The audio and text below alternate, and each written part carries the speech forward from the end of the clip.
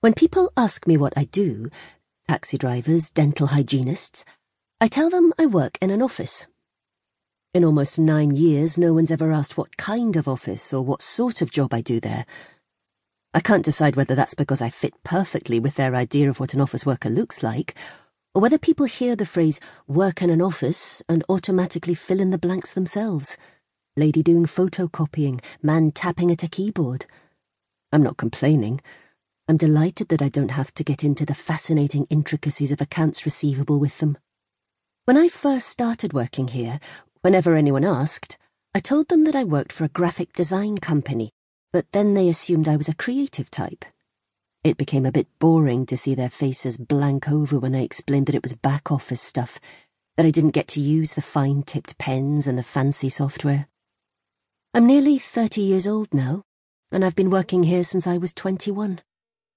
Bob, the owner, took me on not long after the office opened. I suppose he felt sorry for me.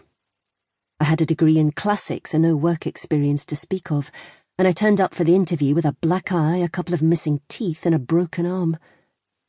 Maybe he sensed back then that I would never aspire to anything more than a poorly paid office job, that I would be content to stay with the company and save him the bother of ever having to recruit a replacement. Perhaps he could also tell that I'd never need to take time off to go on Honeyman or request maternity leave. I don't know. It's definitely a 2-tier system in the office. The creators are the film stars, the rest of us merely supporting artists. You can tell by looking at us which category we fall into. To be fair, part of that is salary-related. The back office staff get paid a pittance, and so we can't afford much in the way of sharp haircuts and nerdy glasses. Clothes, music, gadgets. Although the designers are desperate to be seen as free thinkers with unique ideas, they all adhere to a strict uniform. Graphic design is of no interest to me. I'm a finance clerk. I could be issuing invoices for anything, really. Armaments, Rohypnol, coconuts. From Monday to Friday, I come in at 8:30. I take an hour for lunch. I used to bring in my own sandwiches, but the food at home almost went off before I could use it up, so now I get something from the high street. I always finish with a trip to Marks and Spencer on a Friday, which rounds off the week nicely. I sit in the staff room with my sandwich and I read the newspaper from cover to cover, and then I do the crosswords. I take the Daily Telegraph, not because I like it particularly, but because it has the best cryptic crossword. I don't talk to anyone.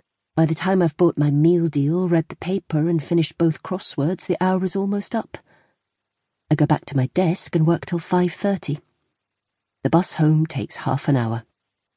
I make supper and eat it while I listen to the Archers. I usually have pasta with pesto and salad, 1 pan and 1 plate. My childhood was full of culinary contradiction, and I've dined on both hand-dyed scallops and boil-in-the-bag cod over the years.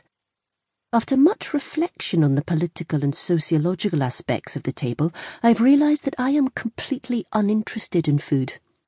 My preference is for fodder that is cheap, quick, and simple to procure and prepare, whilst providing the requisite nutrients to enable a person to stay alive.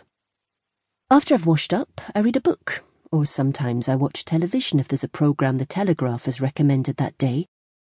I usually, well, always, talk to Mummy on a Wednesday evening for 15 minutes or so. I go to bed around 10, read for half an hour and then put the light out. I don't have trouble sleeping, as a rule.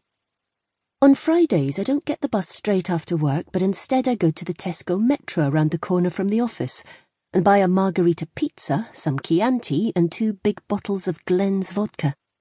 When I get home I eat the pizza and drink the wine. I have some vodka afterwards. I don't need much on a Friday, just a few big swigs. I usually wake up on the sofa around 3 a.m. and I stumble off to bed. I drink the rest of the vodka over the weekend, spread it throughout both days so that I'm neither drunk nor sober.